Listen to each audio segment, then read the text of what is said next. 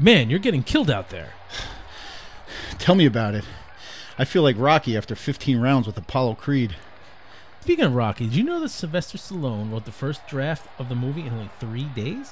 Did you know that Sylvester Stallone permanently flattened out his knuckles from punching the side of beef? What about Burgess Meredith? He ad-libbed his line in the audition, which landed him the role of Mickey. Or that a destitute Sylvester Stallone turned down $350,000 because the studio didn't want him starring in it?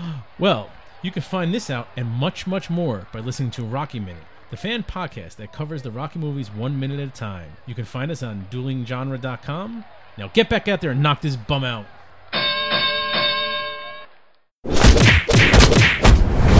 Dueling Genre.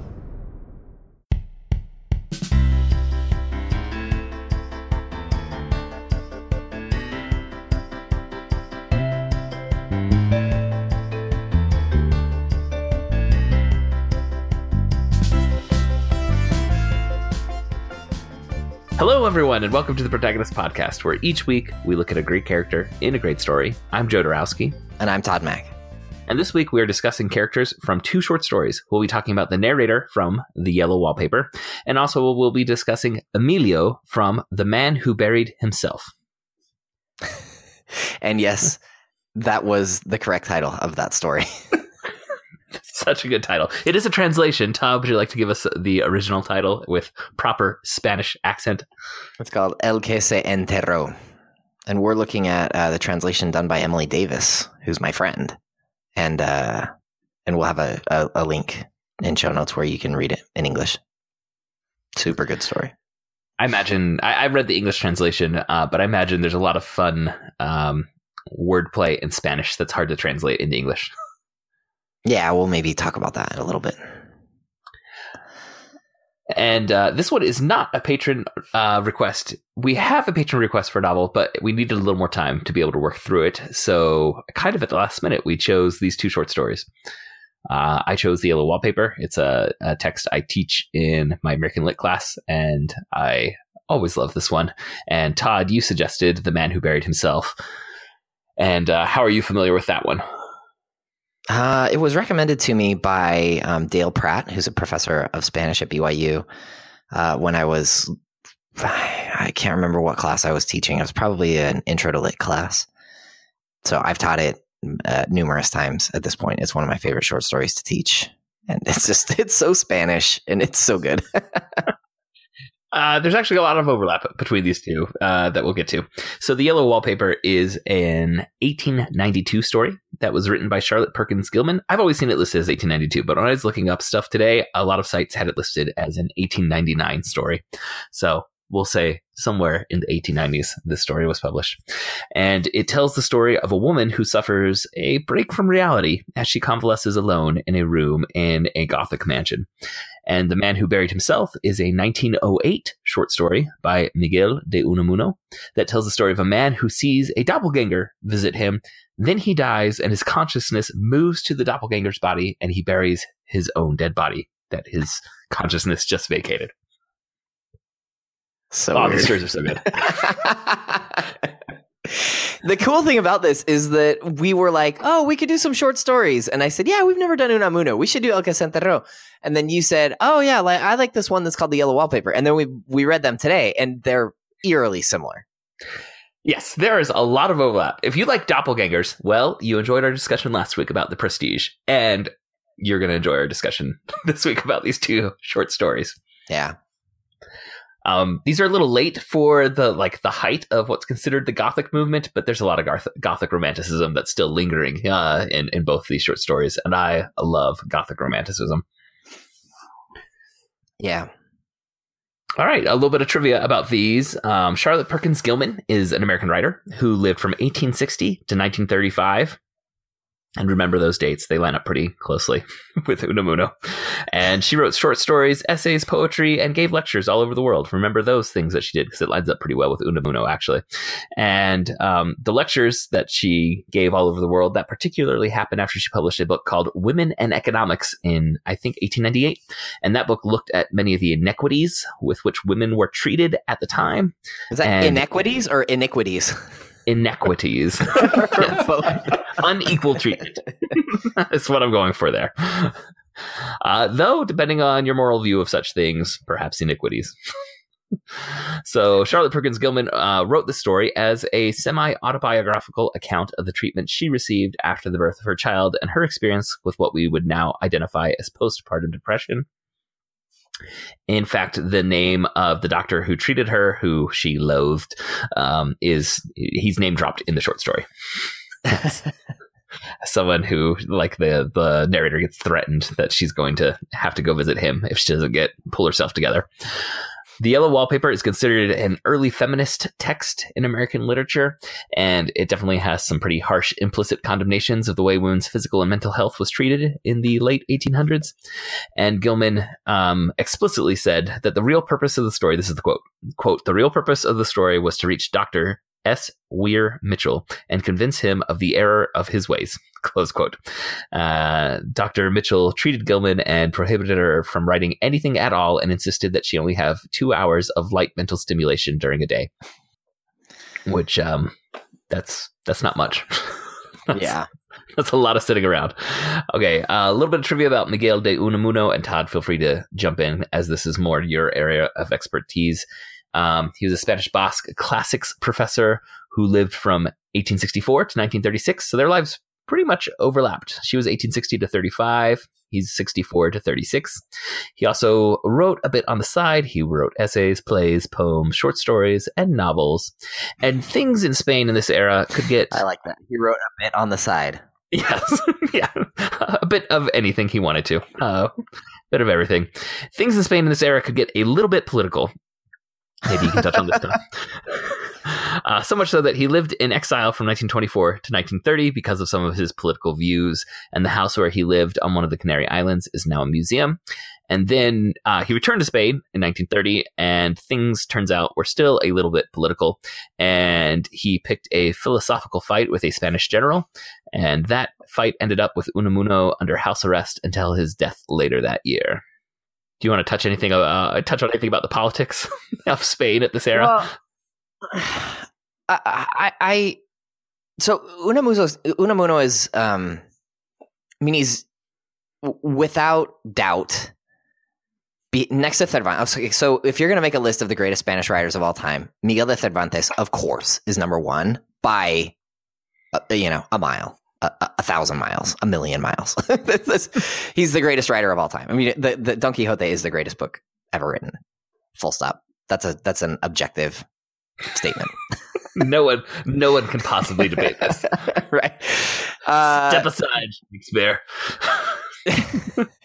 But Unamuno is certainly, if you're going to say put three names behind Cervantes, there's no way that Unamuno's name does not go on the list. And he's probably second behind Cervantes. He's just a monster in Spanish literature.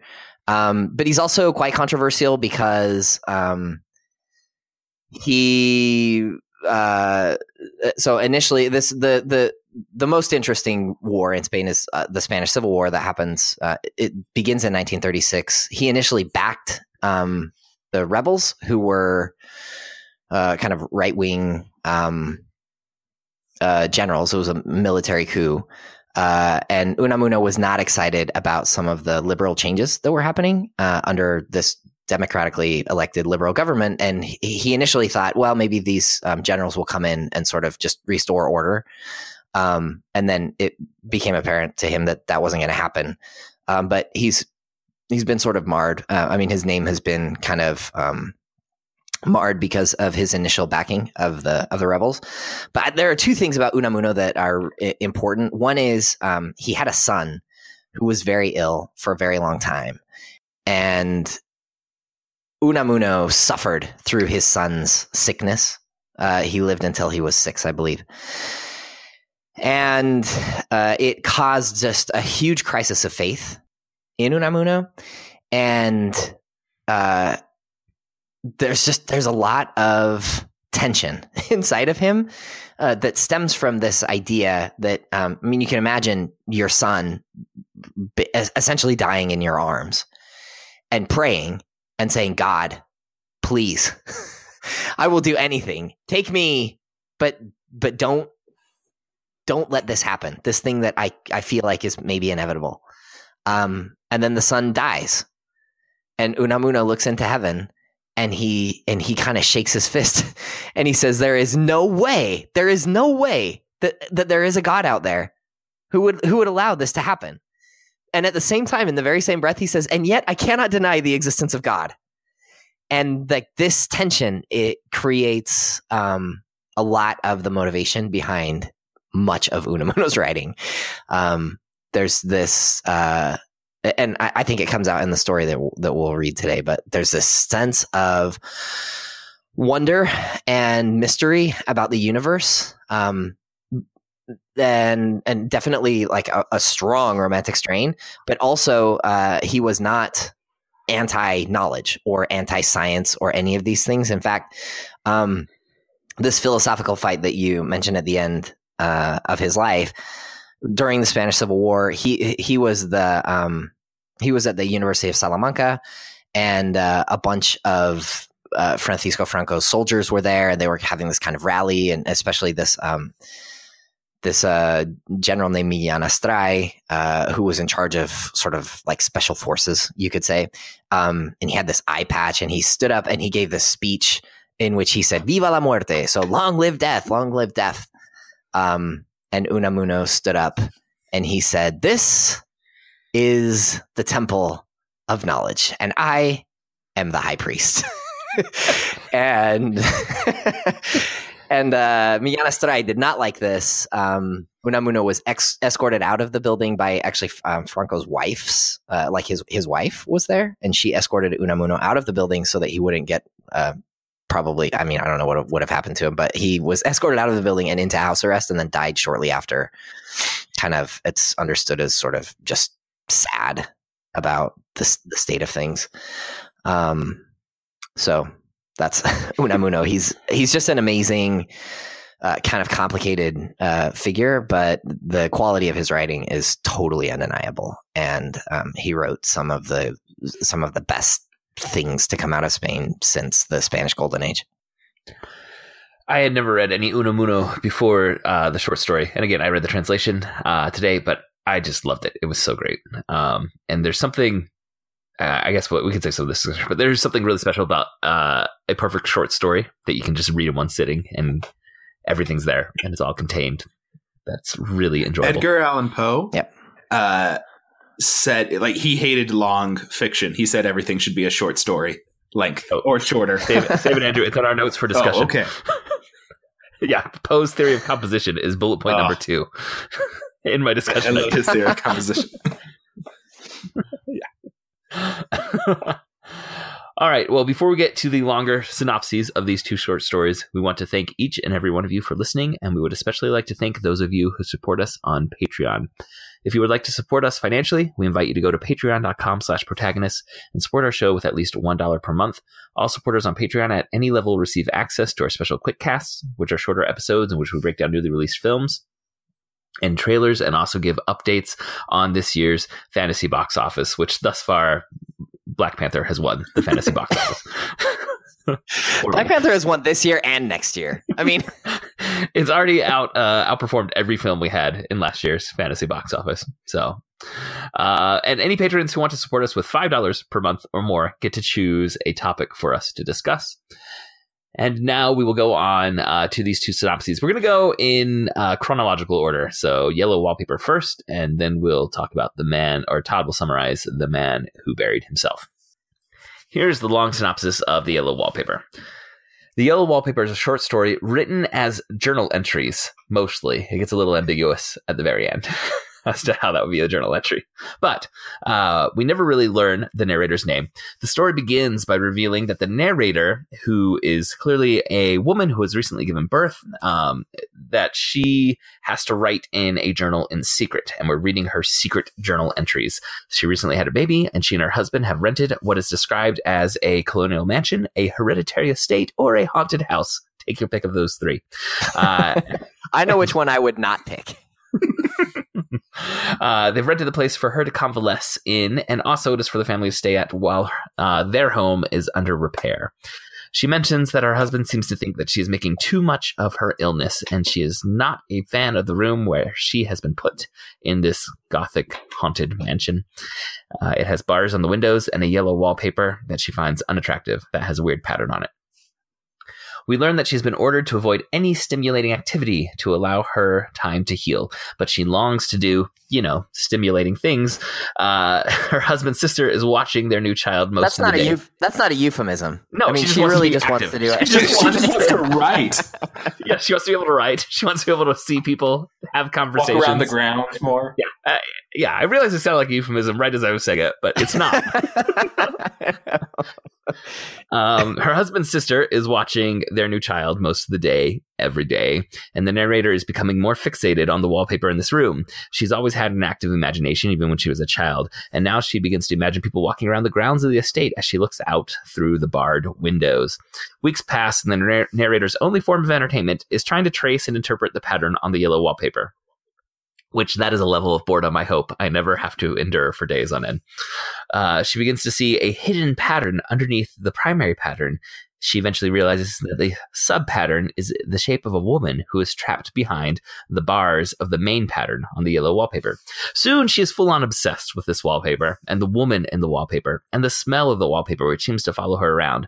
And she sees a smudged line on the lower part of the wallpaper as though something has been rubbed against it, continually against the bottom of this wallpaper all around the room. And she does try, though, to keep her obsession a secret from her husband and her sister-in-law. More time passes, and now the narrator sees the woman trying to break out of the cage of the main pattern. The woman shakes the wallpaper at night and crawls around in it during the day, trying to find a way out. And as the light changes, we get descriptions of the different things that the woman inside of the wallpaper is doing. And eventually, determined to help the woman escape, the narrator locks the door and throws the key away and tears the wallpaper down, trying to free the woman. All day long, she tears at the walls and bites the furniture and then ends up crawling around the room again and again, her shoulder rubbing against the smudge that she had noticed before. And she is now convinced that she is the woman and that she has escaped from the wallpaper. Eventually, her husband gets into the room, and when he sees what his wife is doing, he faints. And the narrator now crawls over his body each time she circles the room with her shoulder rubbing against the wall. The end. It just gave me chills. And listeners, you should go read this. It'll take you 15, 20 minutes tops. This is a short story. Yeah, I mean, I reread it, but I did glance. There are a few different LibriVox podcast versions that are read aloud that I think all of them were less than half an hour as well. Yeah, I think it depends on how sleepy you are. If you're as sleepy as I was when I was trying to read this and reading those descriptions of the wallpaper, it may take you a little longer to get through it as you drift in and out of consciousness. And you probably have some weird dreams going on. Yeah, I really did. I was really kind of tortured. But no, it's amazing. All right. Now, before we get into our in-depth discussion, Todd, do you have a summary of The Man Who Buried Himself? I do. Which, I mean, really, you could just read this and it would probably take 5 minutes. This is even shorter than the Yellow Wallpaper listeners, and we do recommend that you go read the full text as well. Yes. Okay, here we go. The Man Who Buried Himself. So the narrator tells us that one day his once jovial friend Emilio suddenly became melancholy. And then the narrator, concerned, asks Emilio what happened to him. And Emilio agrees to tell his story, but swears the narrator to keep it secret until he, Emilio, has died once more. This is a quote. So, died once more. They walk into Emilio's office, where the narrator examines Emilio's huge leather armchair. Then Emilio has the narrator sit in a chair opposite him, and Emilio himself sits in the armchair, telling the narrator that he won't believe what he is about to tell him, but that it will be a burden to get it off. It will be a relief to get this burden off of his chest. Then Emilio tells his story. A year and a half earlier, he says, he, Emilio, was overcome by a feeling of dread. He knew that death was after him. Then one day, it came. Emilio woke up in terror. He prepared himself to die of fear. He shut himself in his office and began to call upon death, which naturally came. As Emilio sat with his head in his hands, he heard the door open and felt a man walk into the room and stand in front of Emilio. And then when Emilio finally opened his eyes, he saw that the man standing in front of him was himself. like a reflection in a mirror that detaches itself from the person standing in front of it. So the I the self there's an outside Emilio standing, and then there's this what he calls the inside I, the inside self, that's him sitting in this chair. And then the standing Emilio sat down, put his elbows on the table and his head in his hands, just as the narrator is sitting now, as Emilio tells the story. So there they were, Emilio and his other self, staring at each other across this table. And then the feeling of terror completely overcame Emilio. He fell to the ground. He felt the ground going out from under his feet and the chair vanishing. And then he heard the other Emilio whisper, "Emilio." And then he died. After a while, he came to his senses. Emilio was sitting exactly where the other Emilio had been, contemplating himself sitting in the other chair where he had just been sitting. His consciousness, his spirit, had passed from one body to the other, and he saw himself, the self that had been dead, pale and rigid. So the terror he had felt moments before has now been replaced with this deep feeling of sadness. He got up, he checked the pulse of his dead self, he went out to the garden and dug a ditch, telling a dog who sat watching, "We don't understand anything that happens, my friend, and when you come down to it, this is no more mysterious than anything else." At this... So good. It's just such a statement for what has just happened in the story. At this, the narrator scoffs and says, "That's way too much philosophy for a dog."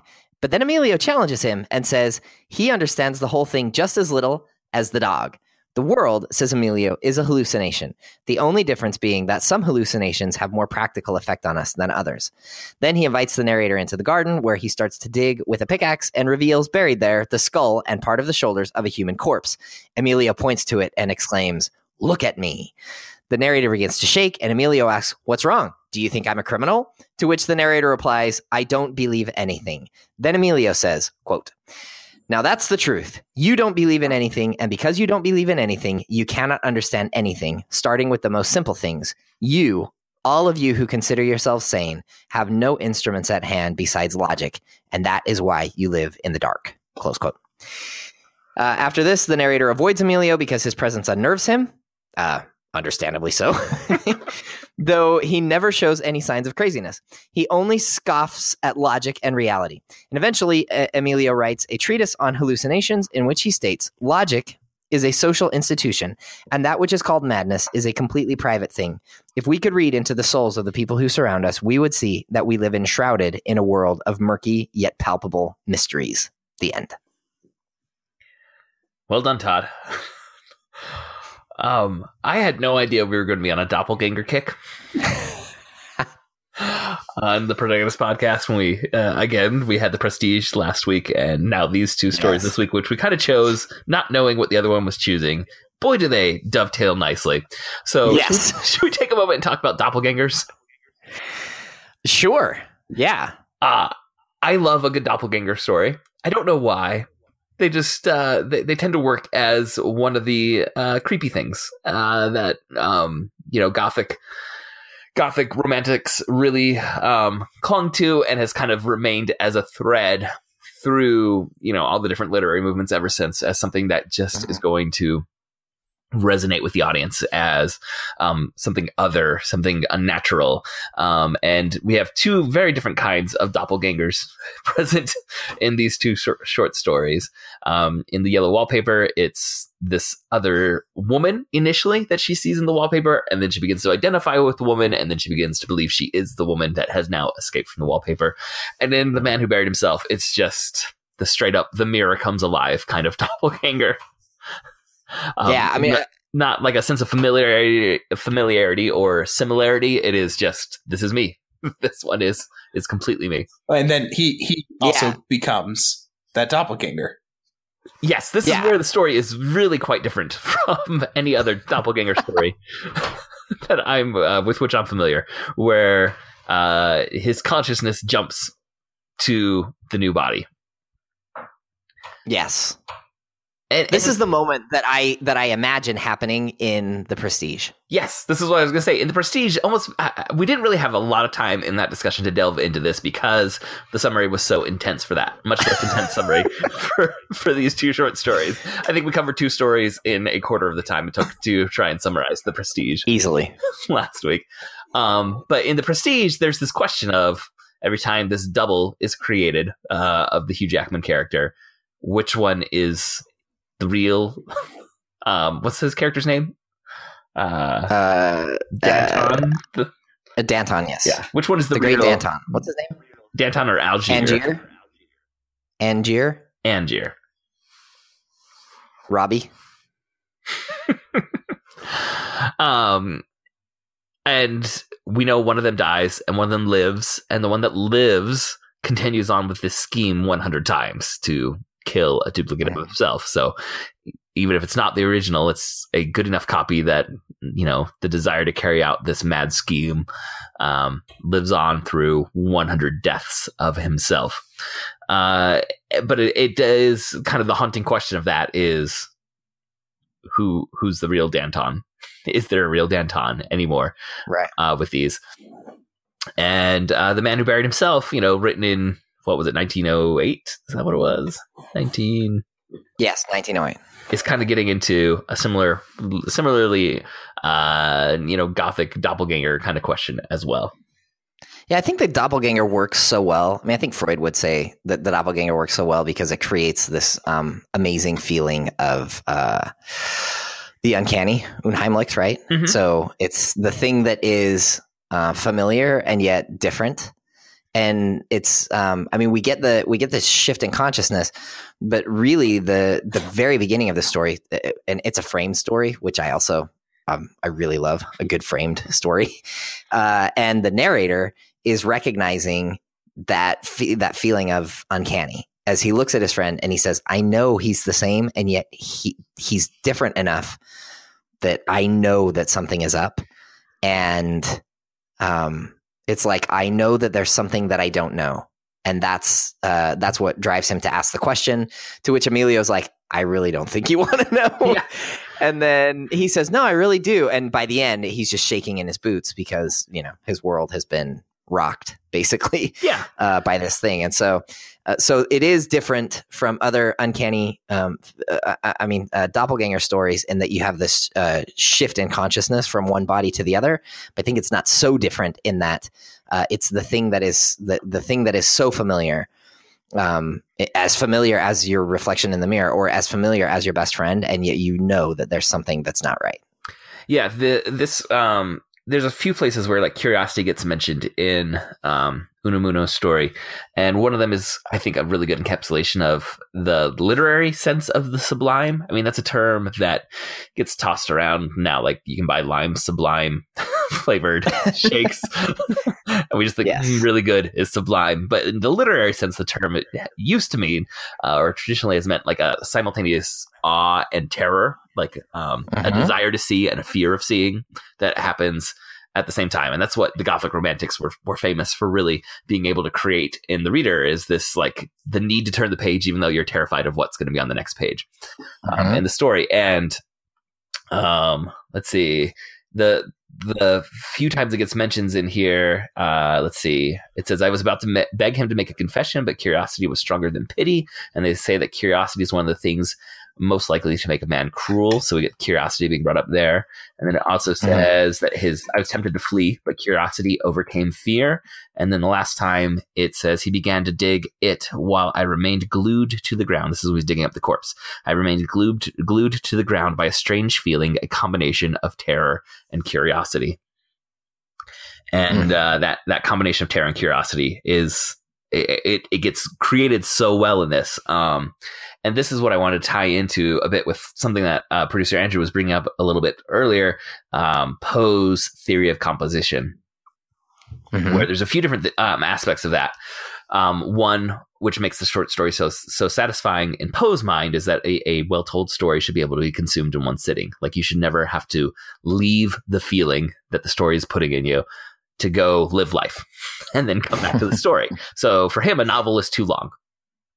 Okay. Because the work of the author is to create a feeling in the reader, and if you have to stop reading because you need to go to the bathroom, even, or because you have to go to work, or because you have to go to sleep, the spell between the author and the reader is broken. And a short story is perfect because you're allowed to consume the entire thing and the entire effect that the author is trying to create on the reader in one sitting. And Poe also said that the goal of the author should be to create a unity of effect in every choice that they make, in terms of what their plot is going to be, in terms of what descriptions they're going to use, in terms of the tone of the piece. It's to create a unity of effect, which is, again, this spell that gets cast over the reader. What is the feeling and the emotion? And both of these short stories, for me, make a very good or are very good examples of that sublime feeling. The simultaneous, like, can't look away curiosity, but also terror and discomfort. And I think the doppelganger absolutely fits into that mold as well. I mean, there'd be the fascination in seeing a duplicate of yourself right in front of you, but there'd also be the undeniable, like, creepiness of this should not be. Yes.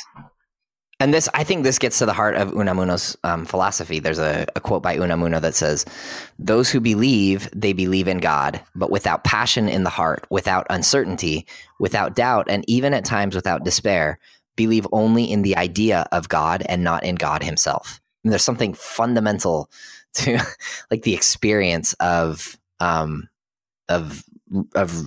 life and the experience of the divine. That is that. I mean, it should be, I think Unamuno is saying, sublime. You should be deeply curious about God and also terrified at his existence. And if you don't, then you really don't know anything about God. I think in some ways the discussion that we can have about these stories, it can become really, I think, fruitful for us to do some comparison and contrasting, because there's definite similarities in terms of the feelings that they elicit. Also, like we said, there's doppelgangers happening in both. But if I was like going to dig into themes for Yellow Wallpaper, and some of this is obviously coming from what Gilman said in her life, but pretty obviously there's a feminist element and some symbolism about the woman in the cage behind the wall, the treatment of women at the time, where like even discussing depression at the time, from what I understand, could lead to women being labeled as hysterics and being, like it wasn't believed that the issue was that they were actually depressed. It was that they were so hysterical that they didn't know what was happening to themselves. And I think the fact that this is set in that room with the yellow wallpaper, which is explicitly identified as this must have been a child's room before, that's not an accident, right? When it's the way that she's being treated and the way that she's being talked to by her husband, which her husband is so patronizing in this. Yeah. And so sure of his knowledge of what will heal her that, she shouldn't write. She shouldn't think. She just needs to lay basically and check her mind out, and that is what's going to heal her, which is, of course, as we see, driving her further and further into this break from reality, and into her obsession with the wallpaper. So I think there's a lot of really interesting symbolism in the yellow wallpaper that stands quite apart from the symbolism that's there in The Man Who Buried Himself. The more I think about the yellow wallpaper, the more I'm just fascinated with the structure the way that she structures the symbol in like the bars on the windows, and like the woman behind the pattern. It's just it creates this beautiful kind of mental puzzle. Yes. That I don't know that there's a way to unravel it completely. But it's really it's really powerful writing, and reading it, I don't know. I mean, I wonder what it would have been like for, her doctor or her husband to read it in 1890. What is it? 92? 92 or 98, depending on which online source I found. Okay. But I mean, to read it then, I wonder what that experience would have been like, because for us now, I mean, we understand depression so much better. And postpartum depression.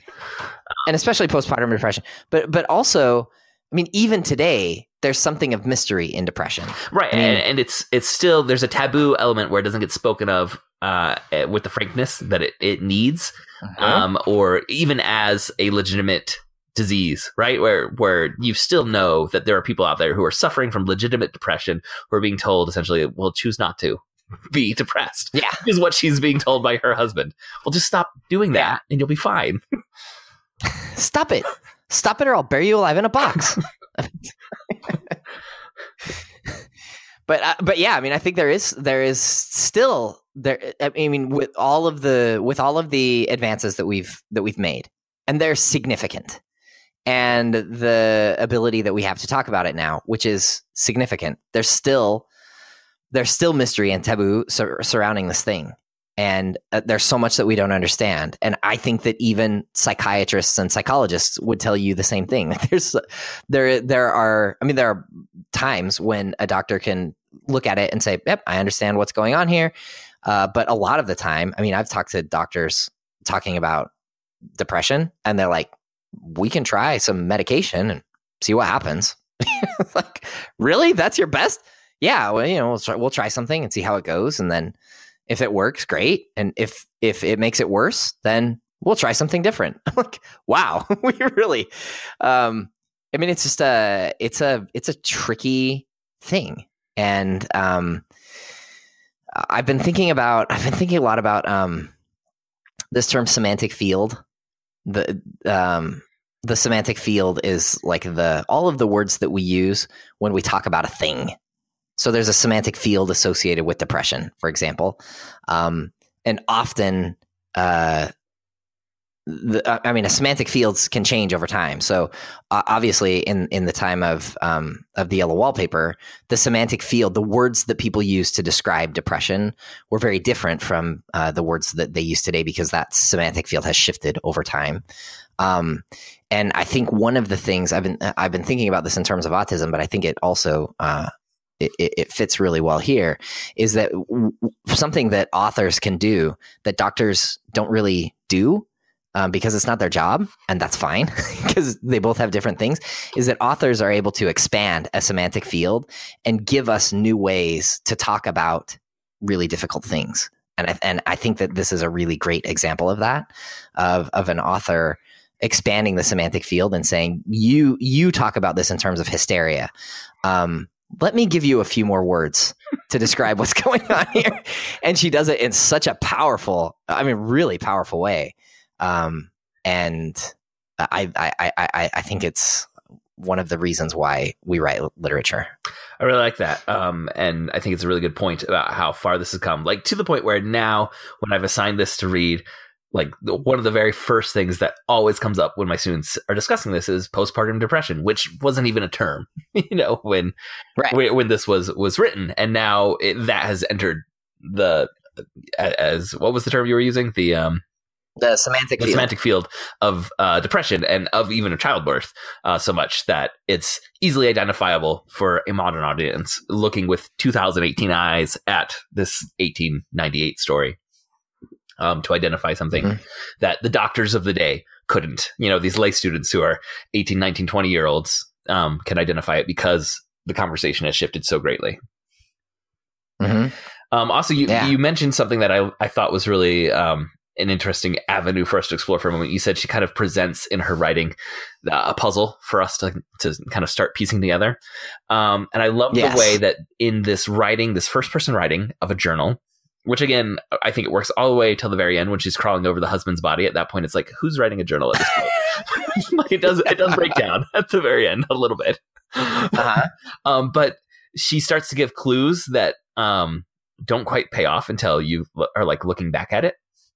So she talks about like the smudge on the wallpaper, and then it's like a couple journal entries later. I think it's that Jenny, the husband's sister, mentions that the narrator is getting yellow on her clothes, and was wondering how that's happening. And also like the smell following her around the house, and like at that point you haven't been given the information that she crawls around this room on the floor explicitly, but you can start to put these things together and understand that this is an unreliable narrator who is not telling us. I mean, not just because of the fact that she's seeing a woman trapped in wallpaper, but she's unreliable in describing her actions during the day. And so I thought that was really interestingly presented to us as a reader.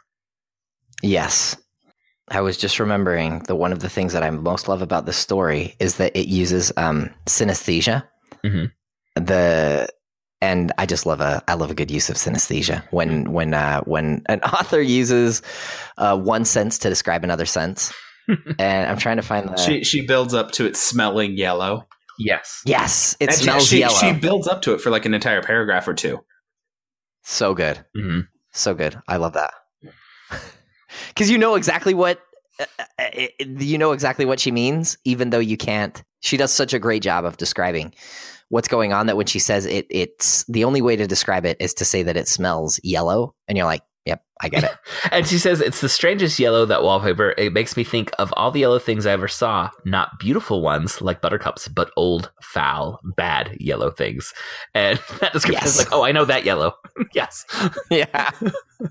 Well, and then when she's describing the colors, at one point she talks about one of the colors being like sulfur, which immediately evokes a smell sense as well as a visual sense.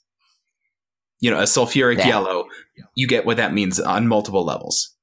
Mm-hmm. Yeah. And, but also that description of the smell, she says, you know, when she's allowed to go outside and I go on a ride, if I turn my head suddenly, surprised, there's that smell. Like by the end, you can go back and say, oh, it's because it's on the shoulder of her dress because she's rubbing against the wallpaper. Right. But at that moment, it's almost like, is there something supernatural about this wallpaper? And so it just all gets presented so well in this. Both these stories, like I finished reading them and I wanted to do that the chef. Like this was just so pleasant to read. One sitting in these like 15, 20 minutes, just such a great story that created that unity of effect that Poe was writing about, where these authors masterfully made us feel exactly what they wanted to feel. You're in their thrall. And you know, somehow I magically didn't even have my kids come knock on my door. Like I could just engage with this story for the length it took to reach everything the author wanted to show me. Yeah, for me, it's a sigh. When I get to the end of something like this and you get to the last word and you just go, oh, man. It's like, it was so good. Yeah, it's amazing. I smiled to myself finishing each of these. It just like look out of the window or look out at the room you're in and just give a little smile. I didn't quite sigh, but that same sort of sense. Joseph, I wanted to ask. Yeah, go ahead. When you were talking about the supernatural element in the yellow wallpaper, I think that like you can read it and there's a version of reading it where there is a supernatural element, and the evidence that in one reading is that she's doing all this stuff and she's not talking about it, but then she talks about it at the end and you're like, oh, she's been doing this all the time. She's been chewing on the bed. She's been walking around she's been crawling around the bottom of the wallpaper and all those things. But there's also a version where everything she's talking about at the beginning is evidence like this wallpaper has driven more than one person crazy. Because she's like in this nursery. And it's like, have kids been chewing on this bed? She talks about it. It might have been like the estate might have been a school and they may have had like a bunch of students in there. And there's rings for chains or something on the walls. Which isn't really explained at any time. She throws out some of those descriptions without really explaining them that just kind of leave you feeling uneasy about this room. And like the sense that you get from the entire estate is like, this is a weird place. Is it haunted? Yeah. Is something up? Yeah. Like, has it been driving people crazy for a while? I mean, it's very much the Poe move of aligning the physical space where someone is living with their mental state, right? So the fall of House of Usher with the crumbling estate and their crumbling mental states. And when they finally completely crack, that's when the house literally breaks apart.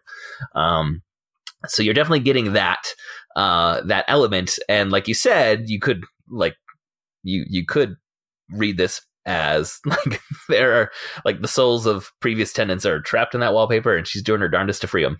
Because she also has like this, like when you think about it, like I didn't think about it while reading it and then when I was done reading, I was like, there's some creepy imagery that she talks about other people being trapped in the wallpaper and trying to climb through and being strangled and their heads flopping down and looking at her through the pattern.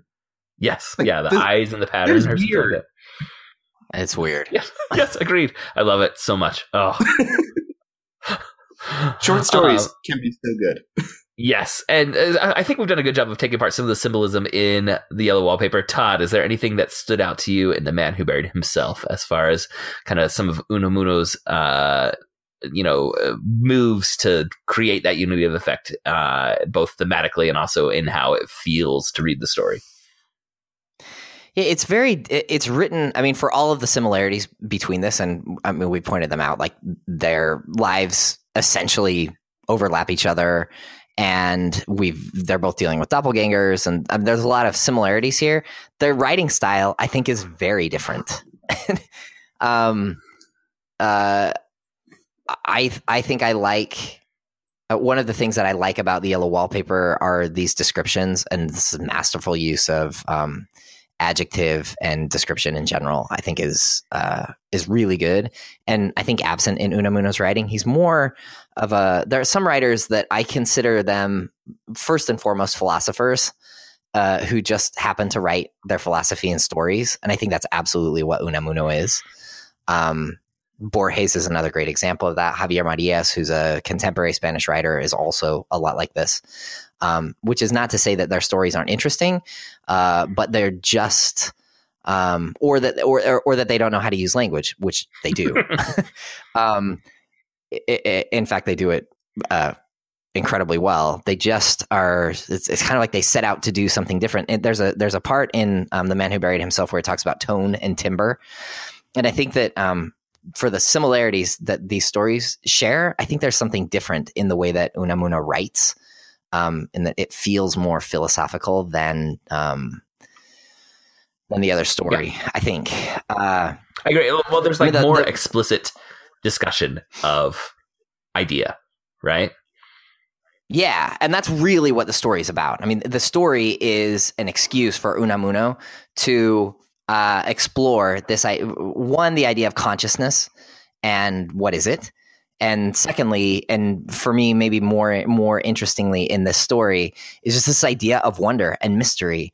And I mean, there are those quotes that I read. The one that it ends with: "Logic is a social institution, and that which is called madness is a completely private thing. If we could read into the souls of the people who surround us, we would see that we live enshrouded in a world of murky yet palpable mysteries."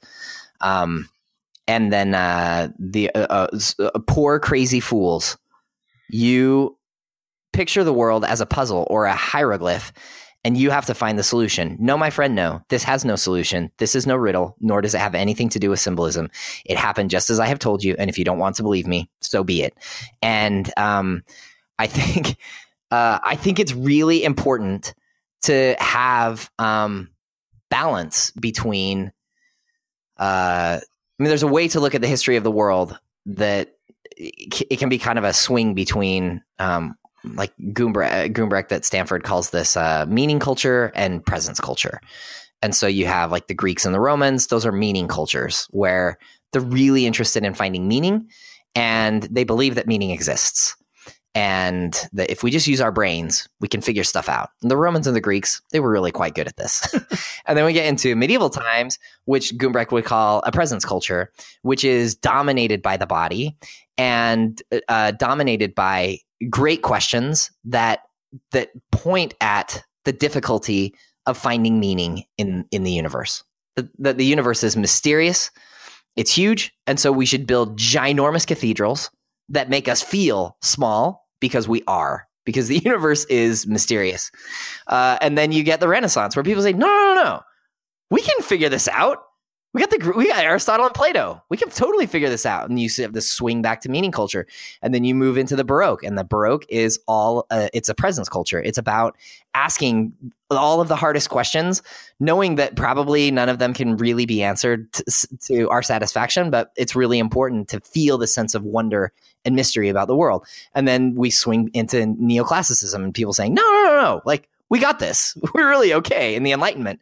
And then you swing into Romanticism and you get this, and it just goes back and forth. And I think that so much for me, the intellectual life is so much about trying to strike a balance between those two things and always checking one with the other.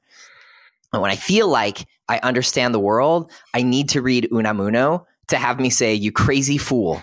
You think you know everything, and yet you know nothing." And if I read too much Unamuno, or Poe or Yellow Wallpaper, then I need to go read Aristotle again and have him say, no, our brains are pretty amazing things, and there's a lot about this world that we can understand. And I don't think that a story like The Man Who Buried Himself should be the only thing that we read, but I think it's a really important part of keeping a balanced view of the world and of the big questions.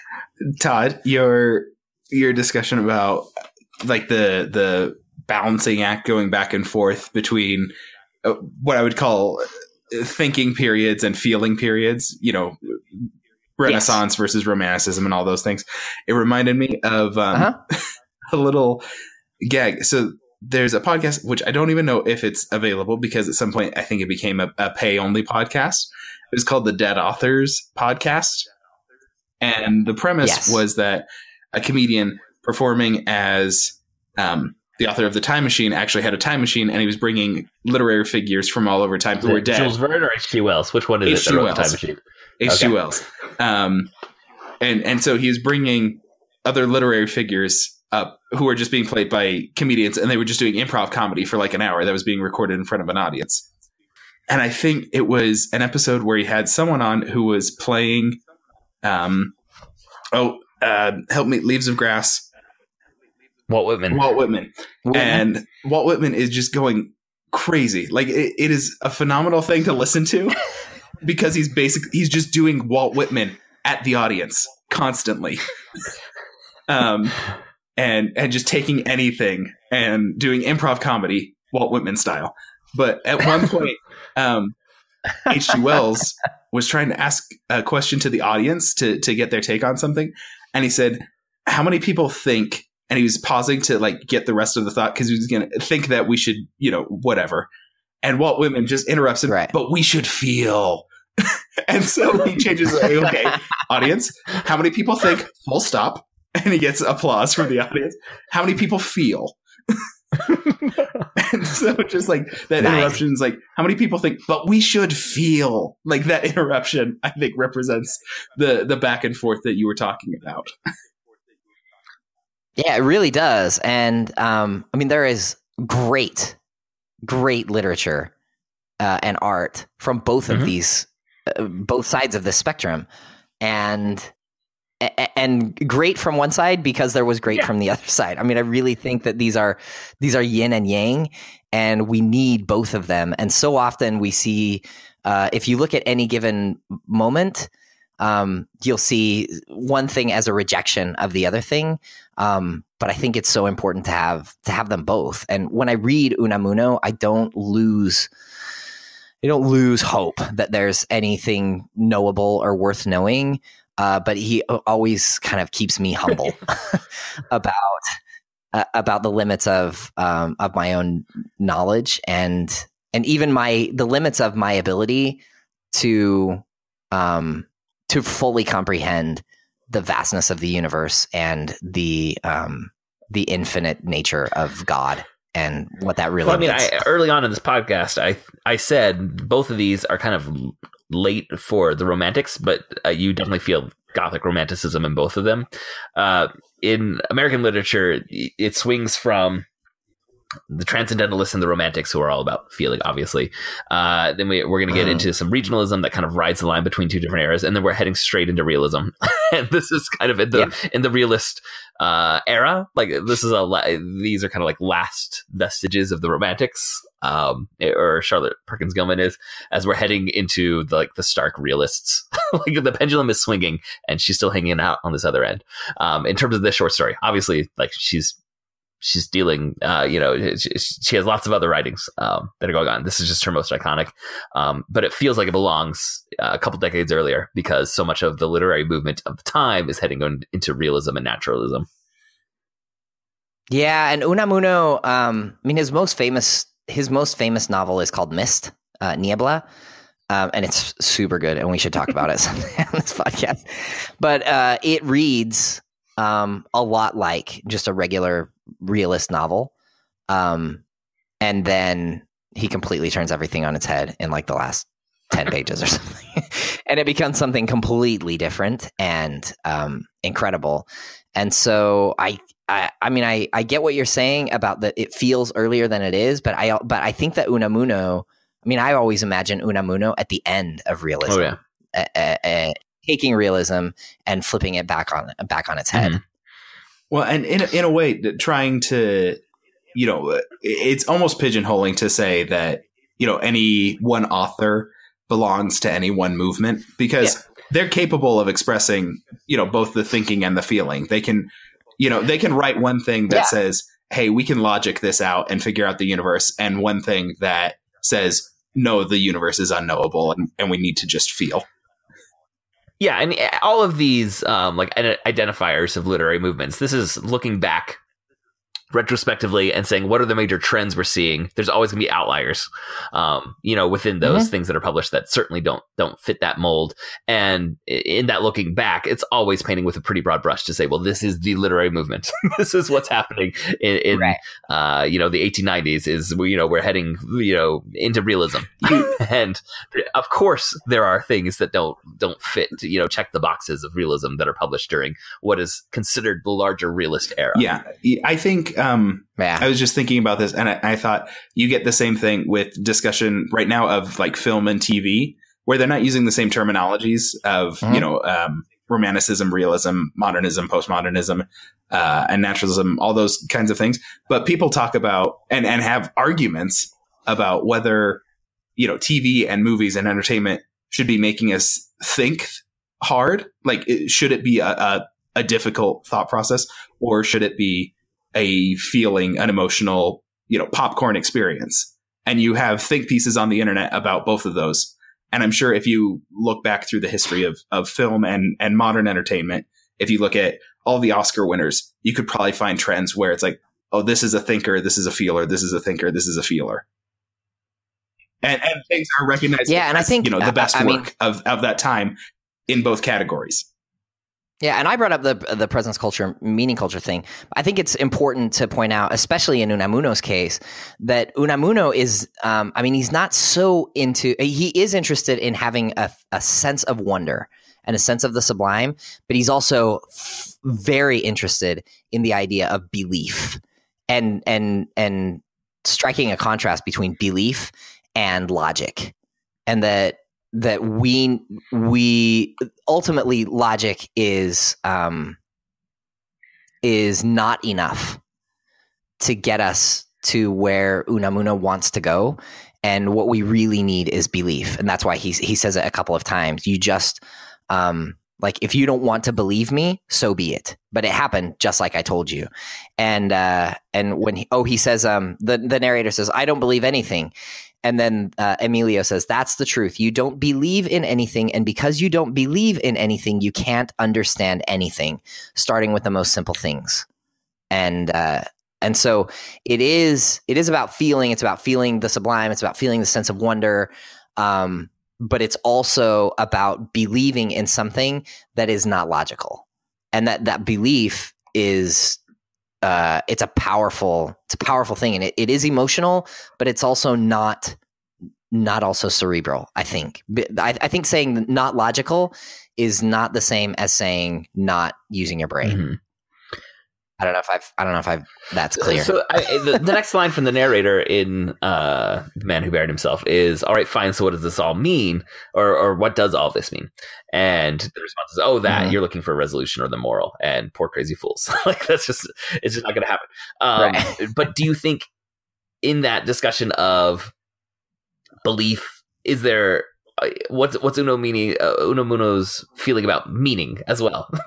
Besides, saying, well, you don't believe in anything, so you can't understand it. Like, does it require, if you have belief, do you then understand, or what do you think he's getting at here? I don't know if Unamuno really knows what he's getting at exactly. But I think that he sees a power in the universe that he calls God, that goes beyond the kind of one-to-one logical sort of methodical thinking through things. I mean, he was a philosopher, He knew philosophy. He read it all. He understood logic. When he says logic, he knows exactly what he's talking about. He's talking about taking an argument and going step by step by step, and then finally at the end saying, ergo X, right? Like being able to prove something by a series of steps that lead you logically from one to the other. And he's saying there is a power in the universe that he calls God, and he says logic just can't get us there. It can't get us to any kind of understanding of that. And I think that he's using understanding not in the way that that we. He's using understanding like Heisenberg talks about it in his memoirs. He talks about knowledge versus understanding, and that like mathematics and science can give us knowledge, but they can't really give us understanding. That we need literature and poetics to give us a different kind of knowledge about the universe, and it's just a different way of approaching things, and it's not done by logic. It's not done by math and science, and those are important tools, and they can teach us a lot about the universe. But we need this other thing that we call understanding. That it's just different, and the tools that we use to get there are different. And literature seems far more capable of getting him at least closer to this idea of God than the logic that he's trained to use as a philosopher. I don't know if that's satisfying at all, but and that's why you need a well-rounded education with the humanities, everyone, right there. Yes. Yep. So that you can say what you think someone might be saying, even though you're not sure they know what they were saying. Any final thoughts on these? Yeah, but that's what it's about. I mean, it's about recognizing that there are things in the world that are really beyond us and yet completely worthy of our attention. And we have to be really humble about those things, because the last thing we want to do is just shut off and say, well, if it's not understandable, then, or if it's not knowable, then I'm not even going to bother with it. And Unamuno would say, no, bother with must it. Engage. And Todd, that goes back to one of the earliest things you were talking about with depression. Scientifically, we can't get a perfect handle on it, and we're still working through it, right? I mean, I don't know that science is ever going to get a perfect handle on it, but it's something that can be approached in some cases with a science, and in some cases with a psychology thing, which, and through the psychology element and talking through it, sometimes that becomes a philosophical thing, which can also mean that it's an emotional thing. You know, it's all tied together. And if there was an easy answer, we'd have it and we'd use it for everyone, and no one would have depression ever again. But there's not an easy answer. I think when you're facing something as daunting as depression, that you want as big a semantic field as you can. You want to have as many ways to approach it and think about it and words to use to describe it as you possibly can. And I think that's why it's super important that we have literature that deals specifically with those things. And because it gives us a different way to approach it. And it's not to say that it's a better way, but my goodness, when you're facing that abyss, any tool that you can have at your disposal that even gives you a chance of facing it, because man, depression, that's a worthy adversary. And you want to have every weapon at your disposal when you're trying to fight that beast, because it's real, and it is sometimes seemingly and some of those impossible weapons to face. are pharmaceutical and treating, you know, the chemical balance that our brains need to maintain. And some of those weapons are emotional and you know, verbal therapy of talking about things and developing mental tools to help balance those chemicals. Yeah, some are poetic. I think poetics has a role in that whole conversation. Art, like there's all kinds of therapies. There's you know, artistic therapies, musical therapies, you know, and there's all kinds of things that people can do in life that can be weapons against depression. And we're narrowing this down to just talking about depression, but this is everything: social anxiety, you know, marital issues, you know, every knowable and unknowable thing has all of these deep facets.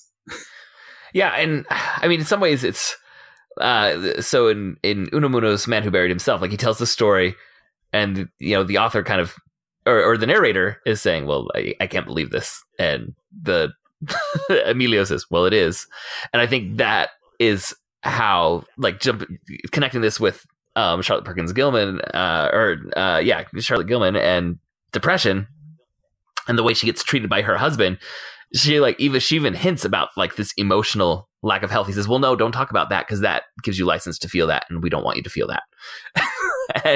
and so you can almost like she needs to say, "Well, it is like it is like this is the truth of my experience right now, and you're choosing not to believe it. You're choosing not to accept it." It's a connection that I certainly didn't make about these two stories, but your conversation has kind of triggered for me. Yeah, cool. I'm really glad that we had this conversation. And I guess it's weird to say, but I'm kind of glad that the next book we're covering was so long that we had to say, well, let's do a couple short stories because we haven't plugged in very many short stories into our discussion. I think the only other short story we covered was Murders in the Rue Morgue by Poe. But I think this was a fruitful conversation. And so like you, I'm glad we had it. All right, that wraps up this episode. Thank you for joining us. For show notes and links to all of the other great Dueling Genre shows, you can go to duelinggenre.com. Also, please subscribe to the Protagonist podcast in your podcast app of choice, and please leave us a review. That really helps us out.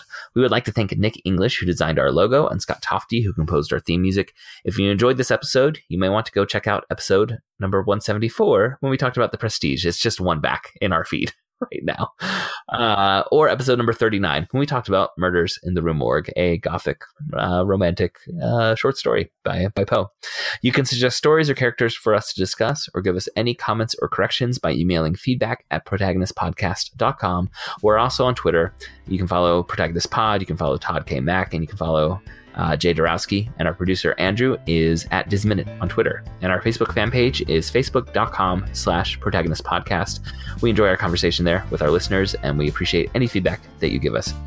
If you would like to support the show financially, you can buy a topic for us to discuss or show your appreciation with a monetary donation by going to patreon.com/protagonist.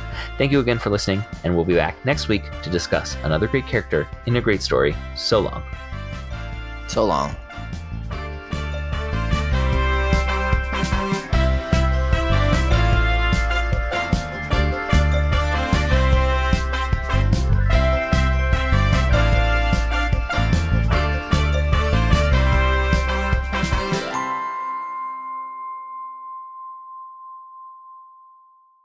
The yellow wallpaper. One more take, guys.